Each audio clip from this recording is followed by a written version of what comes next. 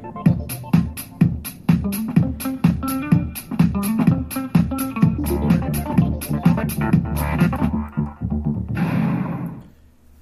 everybody, and welcome to part 3 of Why I Hate the Church.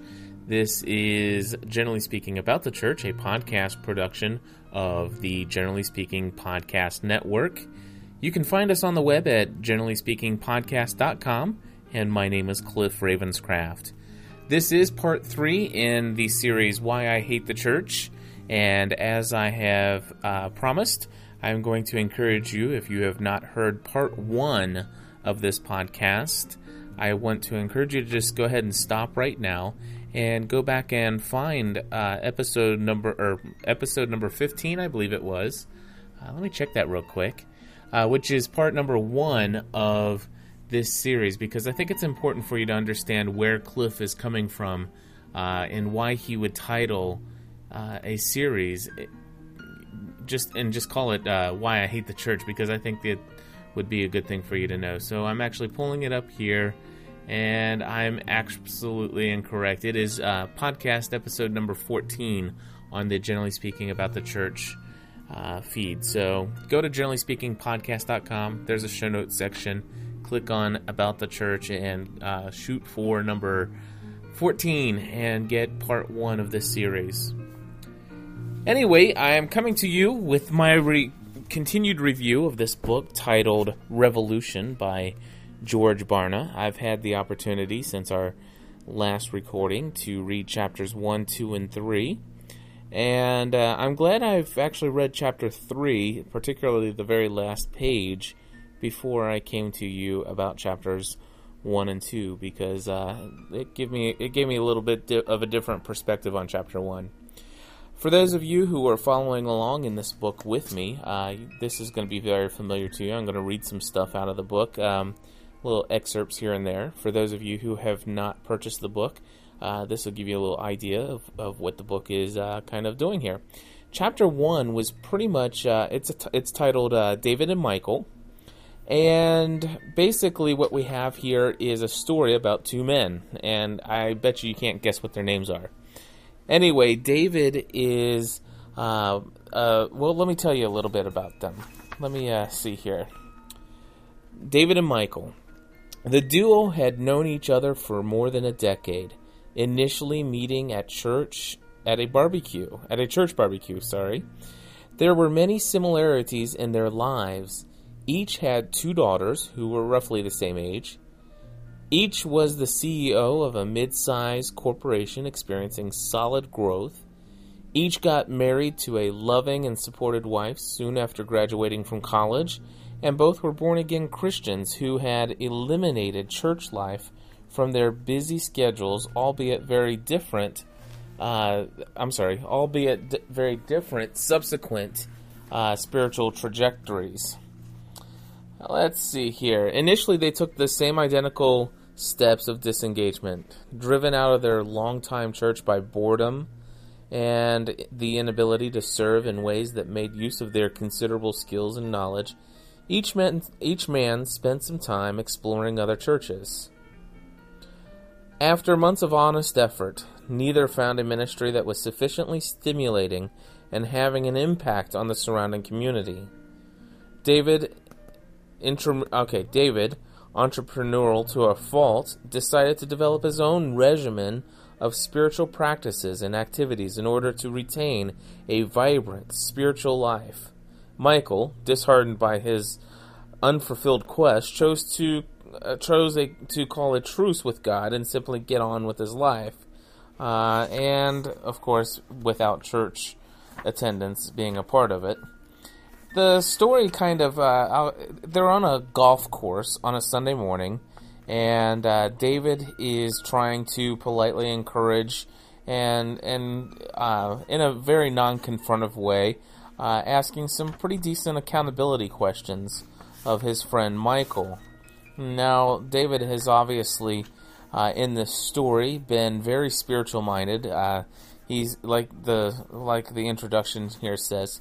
He's developed a very strict spiritual regimen of spiritual practices, if you will.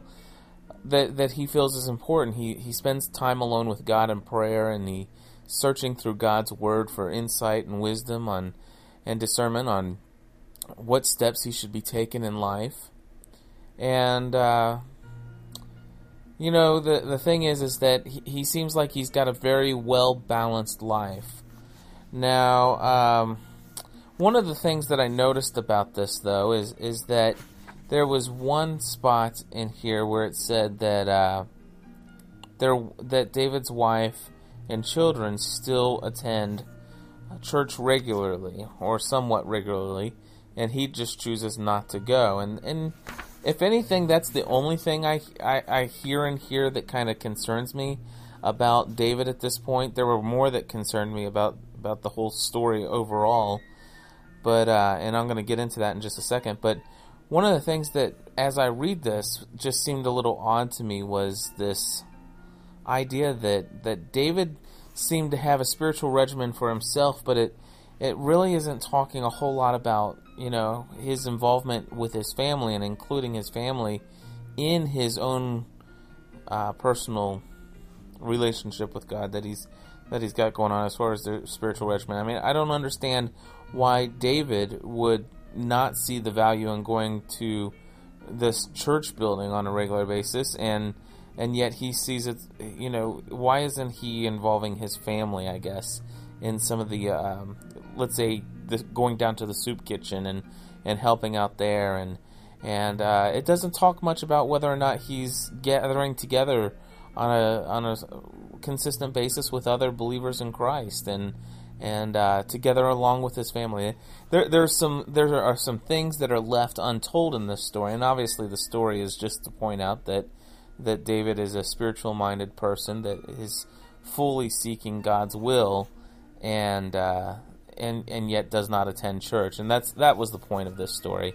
So I guess I'm looking for more than what really was meant to be there. So, but anyway, during the whole story, Michal kind of dodged quite a few questions, and he seemed a little bit burned out, if you will, on his experience in the church and his lack of finding meaning and purpose there, and his inability to really find a way that he can plug in his own gifts and talents, and he kind of just gave up, if you will. But yet he still gets together with David, and they play golf, and they have this conversation. And at the end of the story, Barna writes this. He says, "You probably know people like David and Michal. You might even be like one of them. David, you see, is a revolutionary Christian. His life reflects the very ideas and principles that are His life reflects the very ideas and principles that characterize the life and purpose of Jesus Christ, and that advance the kingdom of God, despite the fact that David rarely attends church services." And the book continues to say that he is typical of a new breed of disciples of Jesus Christ. They are not willing to play religious games and aren't interested in being a part of religious community that is not intentionally and aggressively advancing God's kingdom. They are people who want more of God, much more in their lives. And they are doing whatever it takes to get it. And so, again, it's not telling us anything more than, just a couple things that he shares in this conversation that he's doing.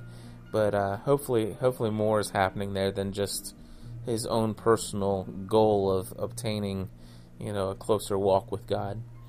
Anyway, this is where I start to have a problem with the story.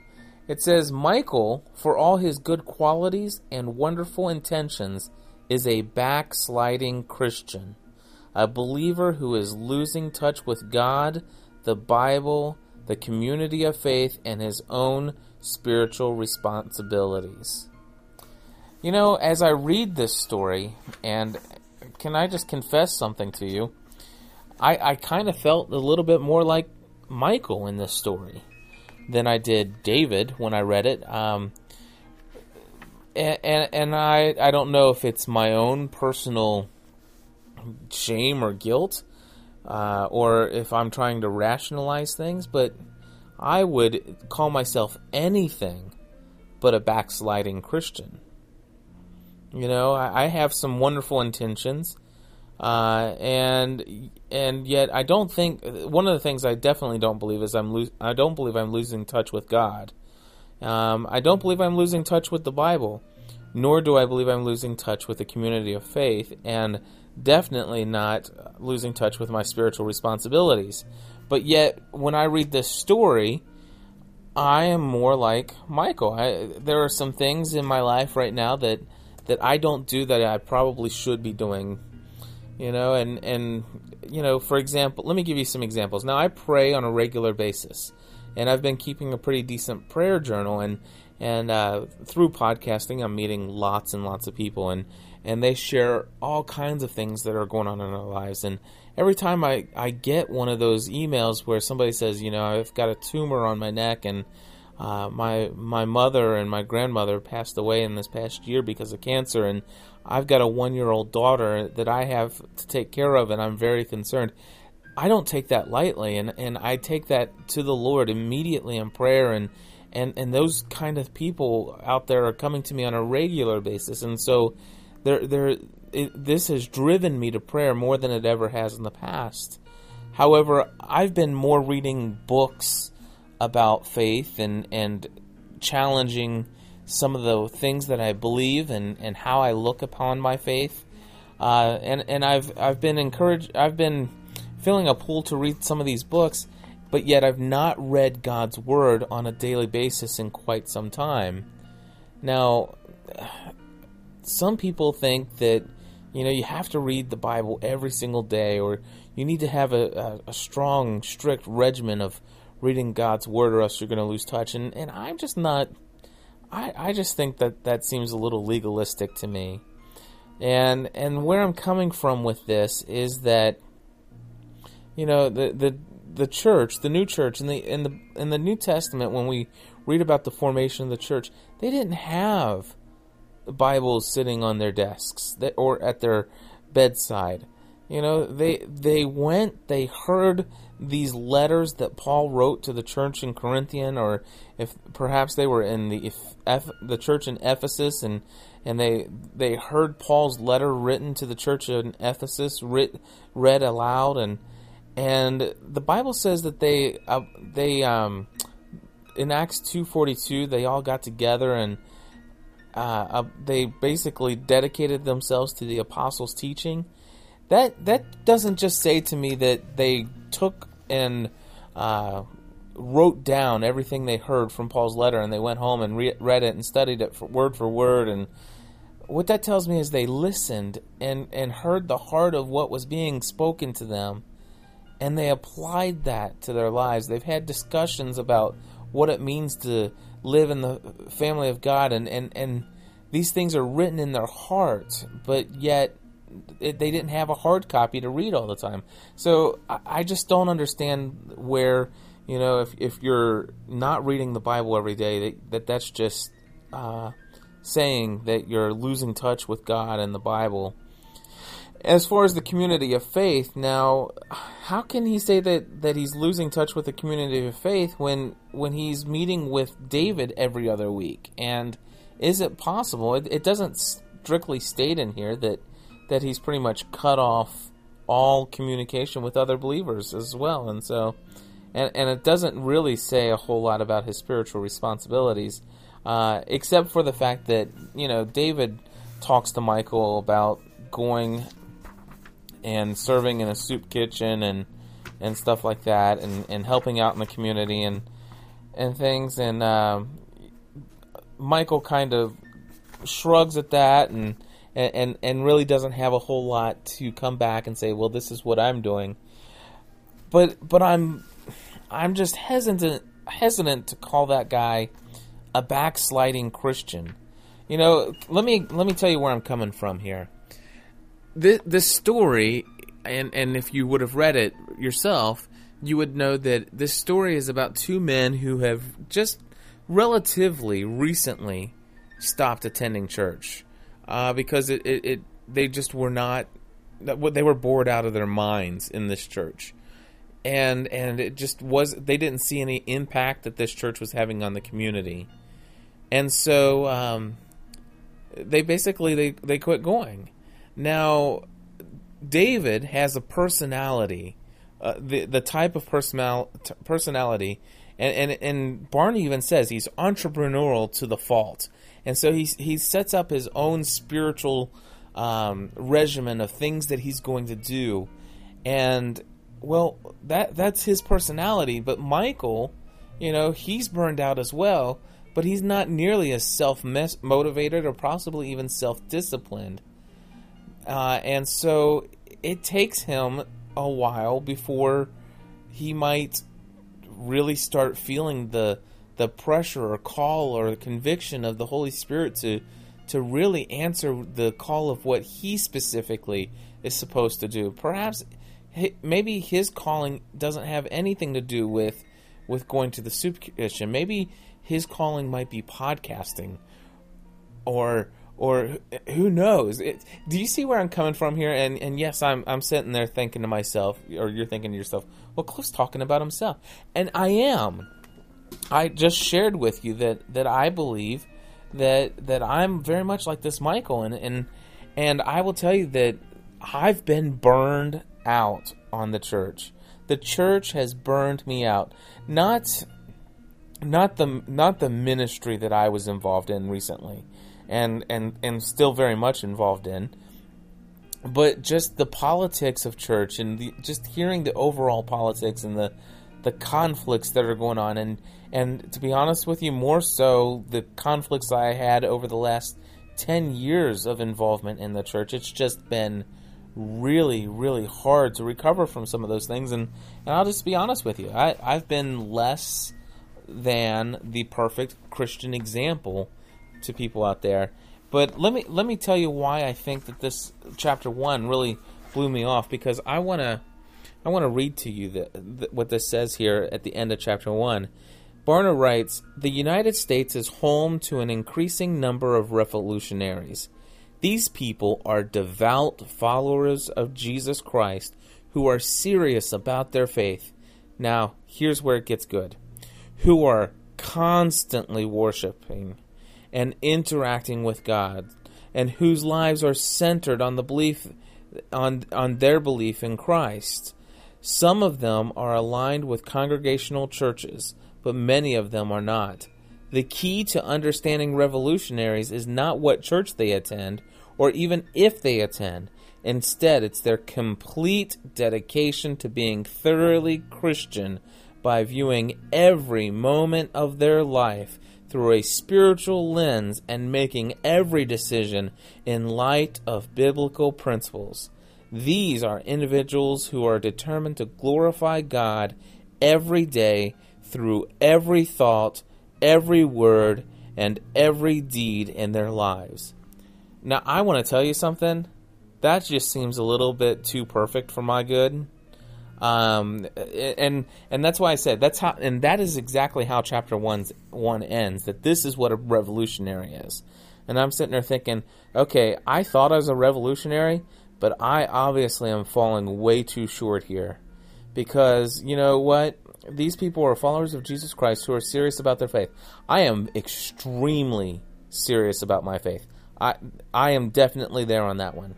Who are constantly worshiping and interacting with God. Now, constantly, I think that is a little subjective, but it seems to me that Barna, with the rest of his statement, means literally without ceasing. Now, I strive for that, but I want to be honest with you, I'm not there. I worship God sometimes, but sometimes I neglect to think about God in certain parts of my day or parts of my week, but I do worship Him, not just at weekend celebration services, but I worship Him throughout the week, but constantly, yeah. So anyway, whose lives are centered on their belief in Christ. Now, my life is centered on my belief in Christ. I mean, Christ is my worldview. I view everything through my faith. And then let's see here. So we got that. Okay, and making every decision in light of biblical principles. Again, he's saying that this is what a revolutionary does. They make every decision based upon biblical principles that they've learned. Now, I try to do this. I strive to do this. But I will tell you, sometimes I'm just downright selfish, and I forget or I neglect to make the right decision based upon biblical principles. Sometimes I just flat out sin, and I fall short of the perfect requirement that some people place on Christians. And if this is what's required to be a disciple of Christ, that every decision, then I fall short. And you know, my goal is to get better at this and better every day. But yeah, I'm not quite there. These are individuals who are determined to glorify God every day. I am determined to do that, but I fall short of it. And I am determined to glorify God with my thoughts, words, and deeds. But again, while I may be determined to do it, I still struggle with it. And this book, this chapter 1, does not talk about the struggle that revolutionaries go through to get to those points. And none of them are perfect. And so when I read this, I'm like, man, I don't even know if I want to continue reading, because this talks about a perfect group of people. I mean, no wonder these people wouldn't want to be in a church. They're too perfect for church. And that's the feeling that I got when I read this. And that's not why I don't like the church. I don't hate the church because I'm perfect and it's not. I hate the church because I'm not perfect, and I know the church is not perfect, but sometimes the church just downright does mean things to people. Do you see where I'm coming from?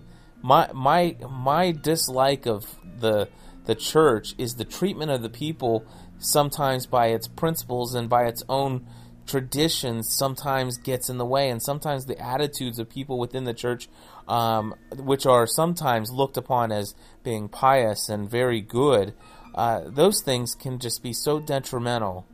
I'm going to tell you about a story about a man who went to a church in Texas, and you've probably heard this. If you're a Christian, you've probably heard this joke many times, but this guy walks into this church service in Texas, and he wears his blue jeans and his cowboy hat, and he looks a little ragged, if you understand what I mean. And everybody else in the church that he walks into, they're all dressed in fine suits, and everybody just looks their best. Well, after the service was over, the pastor of the church was shaking people's hands as they walk out the door, and as this man went up to the pastor said, "Hey, it was really great to have you join us this weekend here at our church service, and we want to invite you to come back, but you may want to consider how you're dressed, and you know, and you might want to consider dressing a little bit more appropriately and with due respect to God and His house, because you know, it's just not right." And he goes, "I want you to pray about that before you come back next weekend." Well, anyway, the next weekend rolled around, and the guy dressed pretty much exactly like he was the week before, may even have been the same clothes for all we know. And after the church service, the pastor's back to church again, and he says, "Well, we're glad you're back, but you know, you're wearing the same clothes. Is there? I thought I had told you maybe you want to pray and talk to God about, you know, the kind of clothes you should wear." And the man looks at the preacher or pastor and says, "You know, Pastor, I talked to God about it, and I asked Him what I should wear when I walk into your church, and God replied, 'Well, I don't know.'" And I said, "What do you mean, God, you don't know?" He goes, "Well, I've never been there." And so, yeah, anyway, you get the point. Anyway, chapter 2, it's called The Revolutionary Age. As far as I'm concerned, there's not a whole lot in this chapter, except to say that there are a lot of people that are experiencing this revolutionary idea. There's a little bit on 14 and 15 that I can read to you. Let me see here. Many revolutionaries have been active in good churches that have biblical preaching, people coming to Christ and being baptized. a full roster of interesting classes and programs, and a congregation packed with nice people. There is nothing overtly wrong with anything taking place at such churches, but revolutionaries innately realize that it is just not enough to go with the flow. The experience provided through their church, although better than average, still seems flat. They are seeking a faith experience that is more robust and awe-inspiring, a spiritual journey that prioritizes transformation at every turn, something worthy of the Creator whom their faith reflects. They are seeking the spark provided by a commitment to true revolution in thinking, behavior, and experience where settling for what is merely good and above average is defeat. Faced with an abundance of options, revolutionaries make their decisions with great care, knowing that each choice matters to God. Now, that's pretty much the only good content that came out of Chapter 2 in my own personal opinion. But I want to tell you real quick that while this title of this series is Why I Hate the Church, I want to tell you that I'm involved in a ministry that I love very much, and it's called Reality. And it is very much, and now that I'm no longer on the leadership team and not speaking for the leadership team, I want to tell you that the ministry that I've been involved in these last 5 years is technically, in all intents and purposes, it is really a church within a much larger church. And what's odd is this larger church, we have, I think our larger church runs on the weekend attendance about 4,200 people on the weekends. And some of you are like just about ready to fall over. It's what we would call a mega church. In our area, it's definitely not the largest church out there. But over 4,000 people come into our, 5 different worship services that we have. And our ministry, the one that I'm involved in, is about 300 people. And we have our own worship service, and we're what we call a cell ministry. And we're actually a cell church within this traditional church. And we don't... Now, the traditional church, the big church that we're a part of, it's called First Church of Christ, Burlington First Church of Christ. And they have Sunday school classes, they have senior adult ministry, they have a ministry for everything, a program for everything. And we don't take part in those for the most part. If you're a part of Reality, your number one encouragement is to be involved in a small group relationship with other believers that meets inside each other's homes on a weekly basis. Now, you can go into our, generally speaking, about the church feed and just look and find the one that says, what is a cell church? And it explains in detail what I'm talking about. So I want to tell you, as I'm recording this, I love the ministry I'm involved in, and as far as I'm concerned, it's very much, it's above average, and I will tell you that we are a bunch of revolutionaries, as much as this book talks about revolutionaries. But we do very much attend the weekend. We do have a weekend worship, but that's the only thing we do at that building.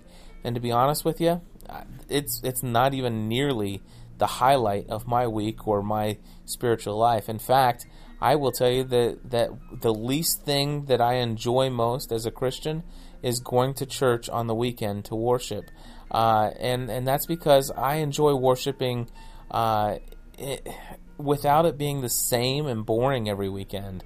And that has nothing to do with the worship leader and the worship band that we have, but it's very much the same songs over and over again.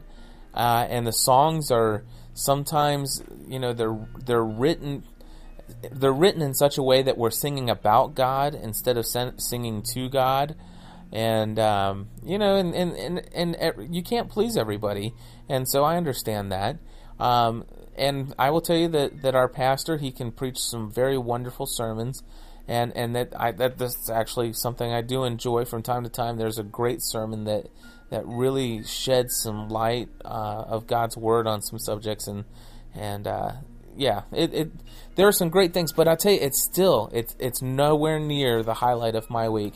If anything, out of the worship services or celebration services that we have, the celebrations, I will tell you the best thing about Sunday mornings is getting together afterwards and finding out who we're going to have lunch with and go and enjoy the company and the favor of the people. Because I'll tell you what, there's more worship for me that happens corporately with other believers at lunchtime than there is while I'm staring at the back of their heads. We get together and we're talking about what's going on in our lives. Sometimes we'll pray together. Sometimes we'll just enjoy each other's company, and we'll praise God for all the great things. And there's more worship, corporate worship happening at some of the places we go to for lunch than for me personally that takes place at that celebration service, if you know what I mean. Chapter 3, what does God expect? Now, I don't have a lot of notes written down, so I'm going to just read you some things I have underlined here. We must be very careful how we critique another person's spiritual journey. If someone's path conforms to biblical guidelines, even though it may stray from church traditions, cultural expectations, or our personal comfort zone, then we must accept the possibility that God may be working through him or her in a manner that is different from how he is working through us, or perhaps different from the ways that we have previously seen or experienced in his leading. And I will definitely agree with that. One of the things that I am certainly facing on a regular basis is the fact that I spend so much time podcasting, and I don't spend a lot of time going to packing parties where ministries are packing bags. I don't spend nearly the amount of time doing service-related projects that I used to very much be a part of. Anytime something came up, they would say, hey, do we want to go together as a cell group and go and do this, this, and this, and this on the weekends? And I finally got to the point where I had to start saying no to those because I wanted to do some podcasting. Now, I will tell you, some people think, well, Cliff, that's your hobby, you know. And for me, no, this is not a hobby. It is a hobby, but no, this is much more. For me, this is ministry. What I'm doing here, obviously this podcast specifically is ministry. But no, I'm talking about my crazy life, just sharing just stuff about my life on a daily basis. That's ministry. I see it as much ministry as this podcast here. And not to mention the Lost podcast, where we very rarely go into any issues of faith whatsoever. It's just us talking about a television show we like. But no, it's very much ministry for me, and some people just may not understand that. But I believe that people should not look and say, hey, Cliff's not doing this, this, or this, and he's spending a lot of time doing this, and perhaps something might be wrong. And he missed church 2 weeks ago, and he's doing a podcast series titled "Why I Hate the Church." You know, what's going on in Cliff's life? I don't know if people are really saying that, but I'm sure some people are. I'd have to believe that some people are. But I've come to the point where that it doesn't bother me anymore. I believe I'm doing what God has called me to do, and I really believe that that's what's most important, and perhaps that's what makes me a revolutionary. And I thought that's why I thought I was a revolutionary until I read chapter 1, and which made me think that a revolutionary is perfect and that he does all those things that we read all the time. And anyway, let's see here. Oh, one of the things that it talks about in here is that there were some Bible verses about what the Bible says is expected from God and what the church was like early on. And then let me read to you one of these passages, and it's let's see here. I think it's from Acts, and there's a couple different spots I guess it's taken from it. It's Acts 5:17 through 18, 27 through 29, and then 40 through 42. It says, the high priest and his officials, who were Sadducees, were filled with jealousy. They arrested the apostles and put them in jail. Then they brought the apostles before the high council, where the high priest confronted them. "Didn't we tell you to never again teach in this man's name?" he demanded. But Peter and the apostles replied, "We must obey God rather than any human authority." The council called the apostles and had them flogged. Called in the apostles and had them flogged. Then they ordered them to never again speak in the name of Jesus, and then they let them go. The apostles left, after being flogged, by the way, the high council rejoicing that God had counted them worthy to suffer disgrace for the name of Jesus. And every day in the temple courts and from house to house, they continued to teach and preach this message: Jesus is the Messiah. Now, let me read to you what Barna wrote. He says, "Wow, I would love to be involved in a ministry like that, wouldn't you?" And the question kind of threw me off because for the part that... Now, there were two other examples of scripture that he gave. And the other two, yes, I would love to be able to do the Acts 2:42 through 47, sitting together with glad and sincere hearts, praising God for all the wonderful things he's doing, where people were doing wonderful things with one another. It was just amazing. But when it comes down to this being flogged, I don't know that I would enjoy that or that I would love to be a part of that. And I'm glad that I've never been flogged for my faith, but I would say that, whether or not I would be able to rejoice in that time, I don't think I would ever know unless I'm faced with that situation. And I praise God every day that I live in a country where I can record openly on this podcast about my faith, and I can actually even question the church and not be put to death as a result of it. So anyway, continuing on in this chapter 3, it says, what made the early church, which I believe God designed to be our role model. Okay, so he's talking about the fact that he believes God designed the early church, or the one we read about in the book of Acts, to be our role model. He says, what made the early church compelling and life-changing? Let's identify some attributes that made the very first church so attractive and effective. If you study these passages and categorize their content, you will find that the church was characterized by 7 core passages. Now, first of all, I want to say that the early church was not perfect either. And all you have to do is read 1 Corinthians and some of the other things, especially the 7 letters to the 7 churches, and some of the things that Jesus had to say about the early churches. So whether or not it was supposed to be an example for us, I don't know.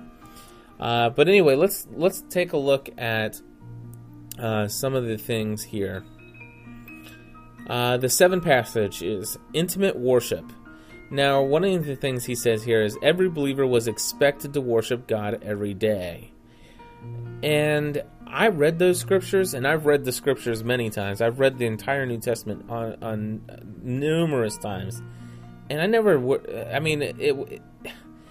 I have a problem with the word was expected to, as in a legalistic requirement, because that's what the Pharisees and the Sadducees were all about. This legalism. It's not that I don't think every believer was expected to worship God. I mean, obviously that's what God desires, but expected to? I mean, it's as if you don't do it, you're going to be in trouble. I think it should be more like, every believer was so in love with God that they worshiped Him every day. That's more the way that I think I would write that sentence. And he says, one of the things he says, while they worshiped God every day, they did not require a worship service. And I so agree with that. However, I will say that they did get together in large groups on purpose in temple courts and in other public places for the purpose of gathering together corporately to worship. So that's one of the passions of a revolutionary is intimate worship. Next one is faith-based conversations. Let's see here. He says, just as Jesus was intractable in his pursuit of us, we are called upon to share his love with those who have not yet understood it or embraced it. It is natural to talk about and promote the things that excite us. Nothing should excite us more than the realization that God Himself loves us, wants an intimate relationship with us, and allows us to invite others into that sacred and priceless relationship with Him. Now, I'm going to tell you a couple things about my thoughts on this little part of this book here. We have been called to share His love. Unfortunately, many people have equated with this idea of getting excited and inviting others to take part in this. They've equated that with invite my friends to come to church with me, or they've equated that with I should go knocking door to door, or I should stand on the corner of a street and preach at people who pass by who don't quite live according to God's law. And no, I don't believe that. But yes, we should be compelled to share His love. And I mean unconditional love. When it says His love, I'm thinking His unconditional love, His love that loved homosexuals regardless of where they were, His love that loved a prostitute while she was caught in the act, His love who loved a Samaritan woman who had been married many times and then has been living with a man that she's not currently married to. I mean, that's the kind of love that I see exemplified in Christ. And my problem with the church is when Christians do not extend His love to people. And then, of course, there's this idea that nothing should excite us more. And I will agree, nothing should. But can I confess to you that there are many things that excite me more from time to time? I get so caught up and frustrated at myself sometimes that God becomes second fiddle. And I want to say that I don't believe I'm a backsliding Christian, but I've just not. There have been times when nothing other than God could satisfy or quench my soul. But sometimes I get pure enjoyment out of other things, and God is not in the first forethought of my mind. And so, anyway, faith-based conversations, though, is the when the opportunity comes to have conversations and have relationships with people, that God becomes a part of that conversation, or faith does. And one of the things that this author wrote is they're excited when the opportunity to discuss the source of their power and joy-filled perspective that they have towards God and life. Well, I want to say that some Christians look for that opportunity and try to force those opportunities too often, when if they would just take the time and invest in people's lives, that it would happen more naturally and would not be so confrontational, if you will. I know somebody that's pretty close to me, and I won't say who it is, but they came to me and says, "Hey, can you make a CD of this song?" And I'm like, "Well, what is it?" "It's a Johnny Cash song, God's Gonna Cut You Down." And I'm like, "Okay, sure, I can make you that CD." And she said, "Great, because I want to give it to so-and-so, because I think he really needs to hear that if he doesn't change his life, God's going to cut him down." I'm like, oh my gosh. No, I have not made that CD, by the way. Faith-based conversations, I think that it should just be a naturally occurring thing.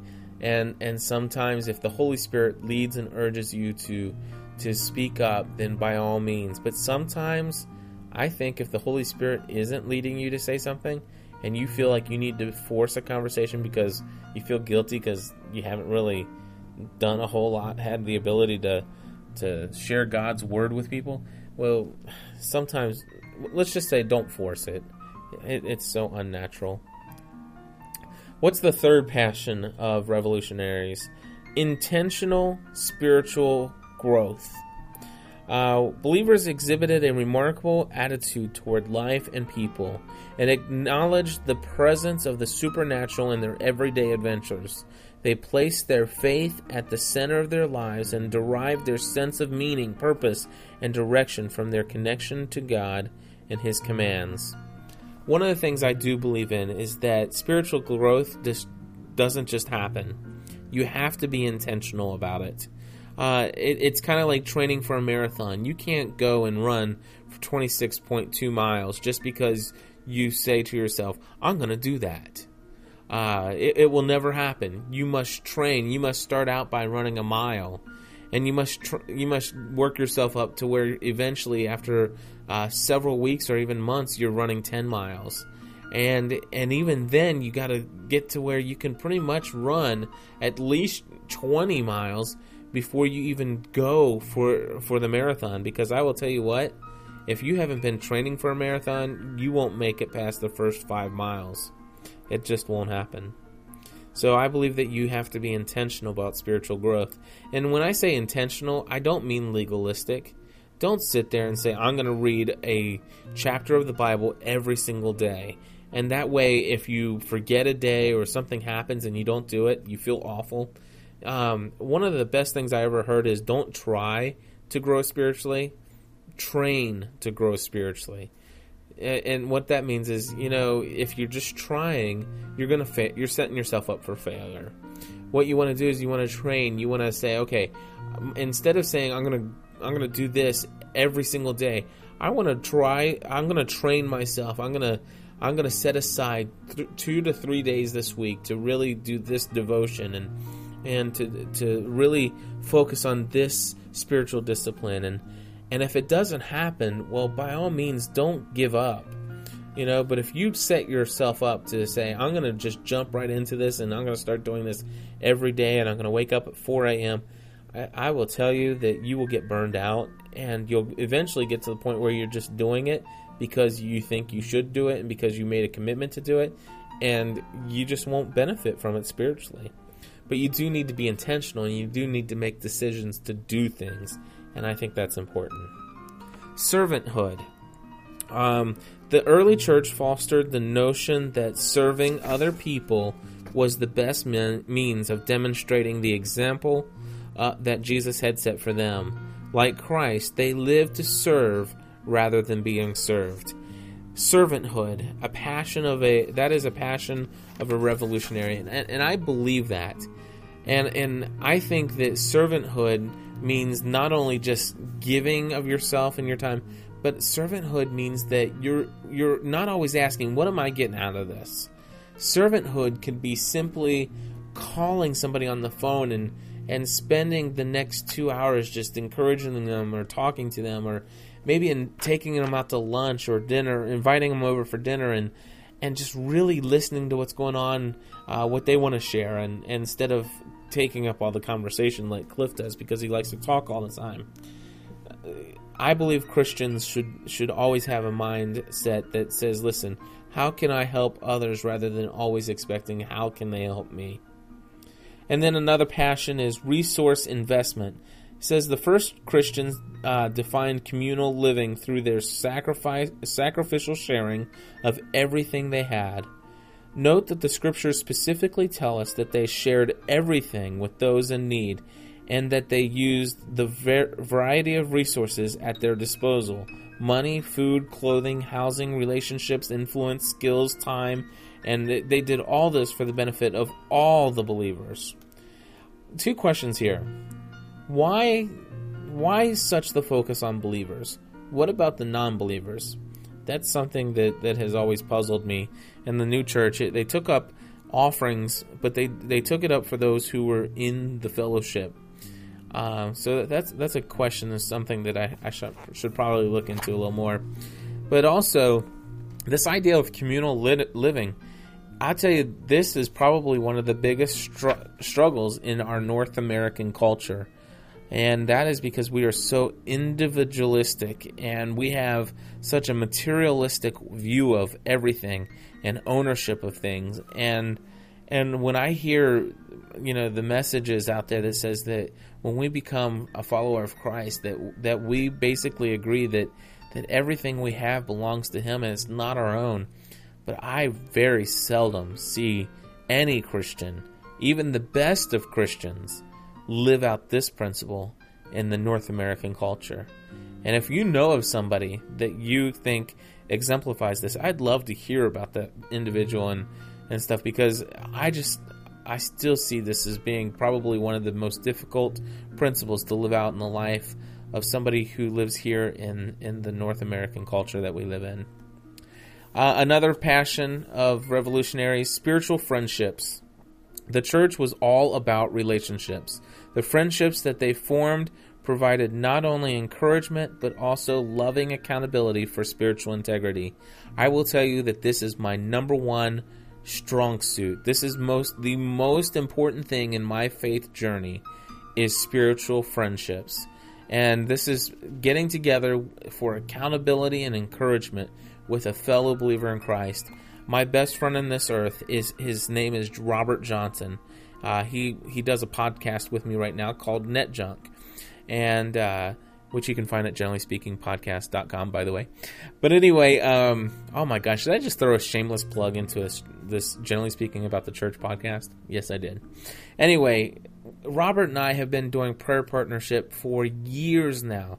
He lives in Florida, and every week we get together and we share what's going on in our personal life, and sometimes we share some very intimate details of thoughts and struggles and issues that we have, and we pray and encourage one another. Pray for one another. We encourage one another.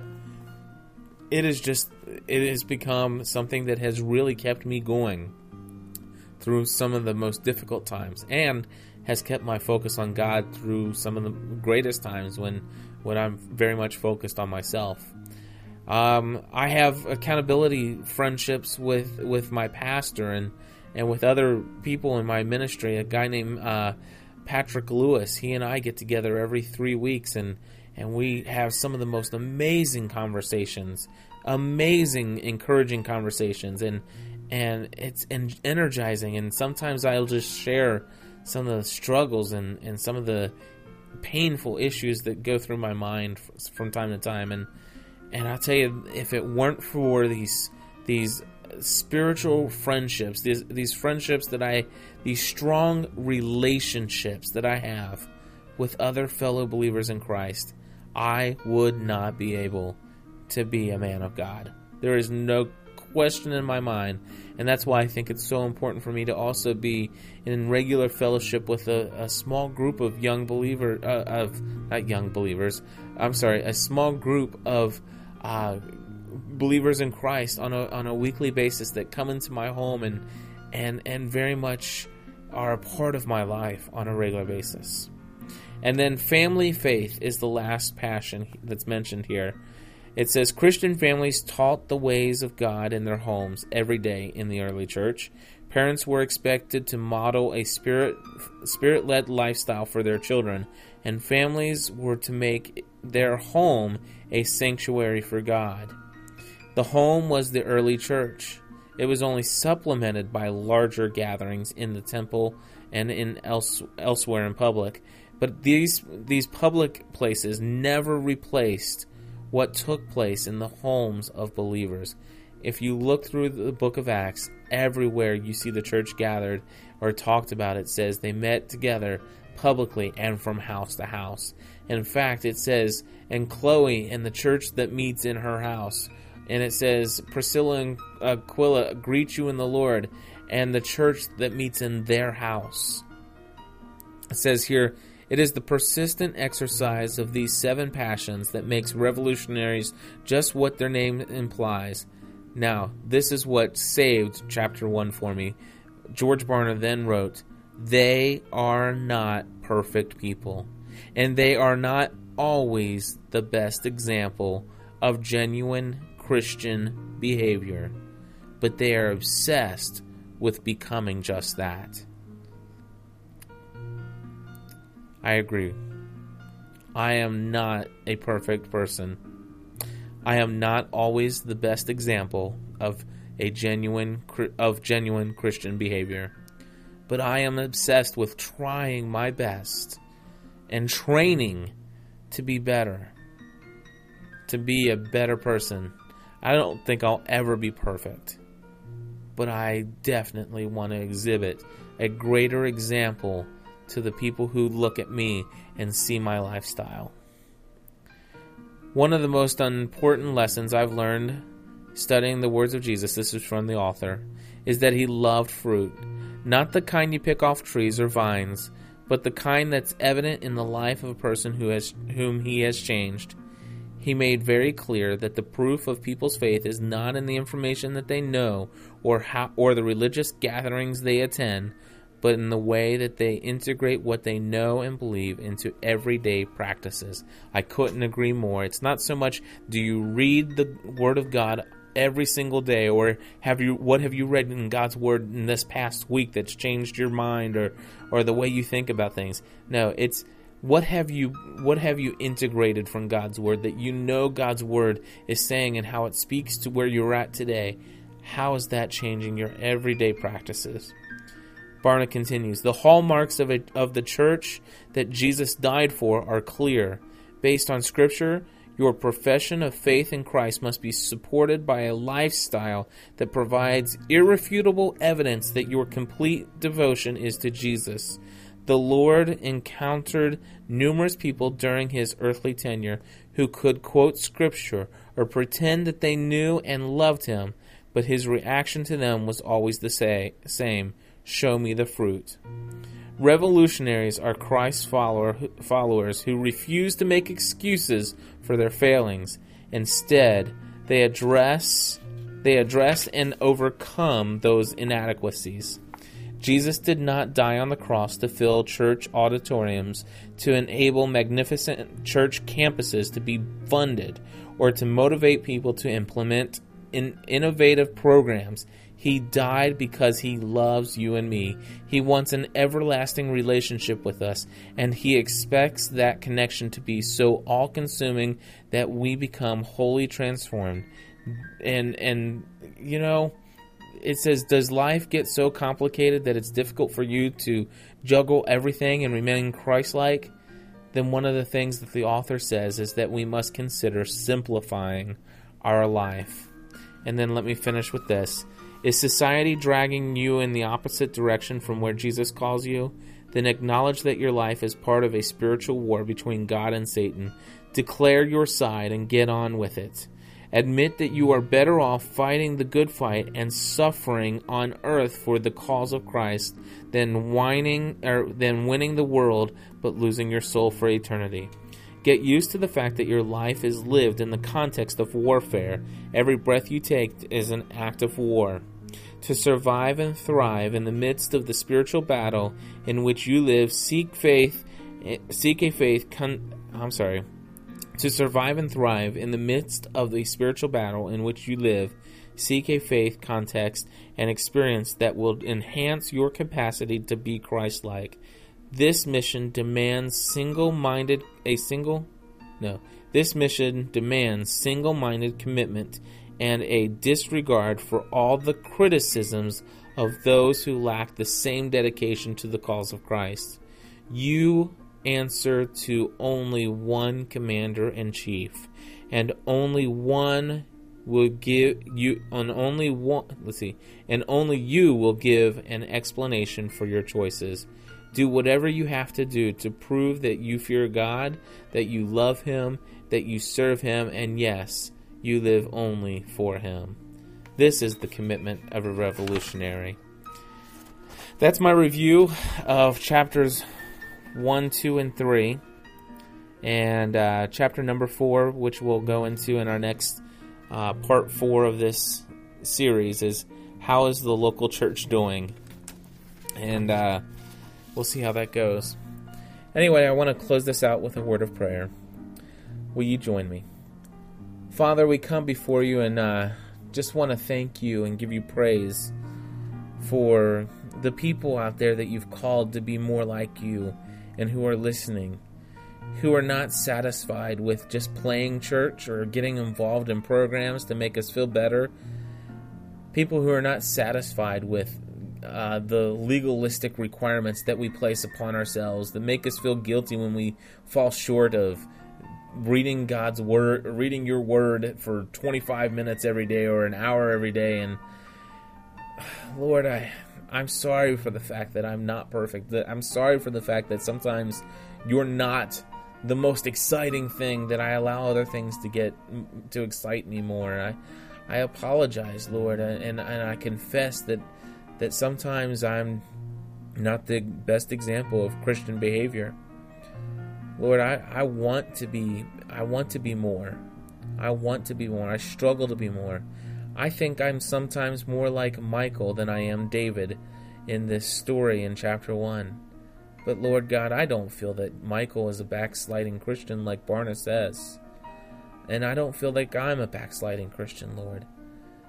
And I don't think that everybody that's listening to this that shares in the struggles that I've shared is a backsliding Christian. I think that, Lord, many of us have been burned out by the established traditions that the church has perpetuated throughout the centuries. And Lord, I just pray that you will help us to overcome those things and help us to seek to please you and not man.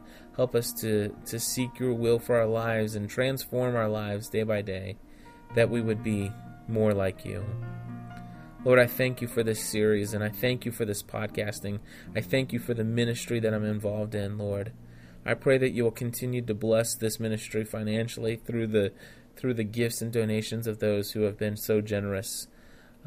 I pray that I will be able to continually focus on this. And Lord, if you so call me to this one day, that perhaps I will be able to podcast full time. And I don't know if that's within the plans or not, but I pray for wisdom and discernment in that.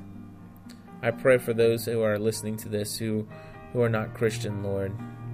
I lift them up to you, and I just pray that they would see that the example of hypocrisy that sometimes they're faced with, that's not exactly what you have called people to, and that's not what your church with a capital C is about. Lord God, I just pray for those people to see your light, to see your hope, and to experience and feel your love. That's the most important thing, is that we love one another. And not just each other as believers in Christ, but we love all people, God. The way that Jesus, you did. We don't have any conditions. Unconditionally, we will love people, God. Help me to do that. Help me to continue to love people. Help me to invest in people's lives. Lord, I love you. I give you praise. I give you praise. Thank you, God. Amen.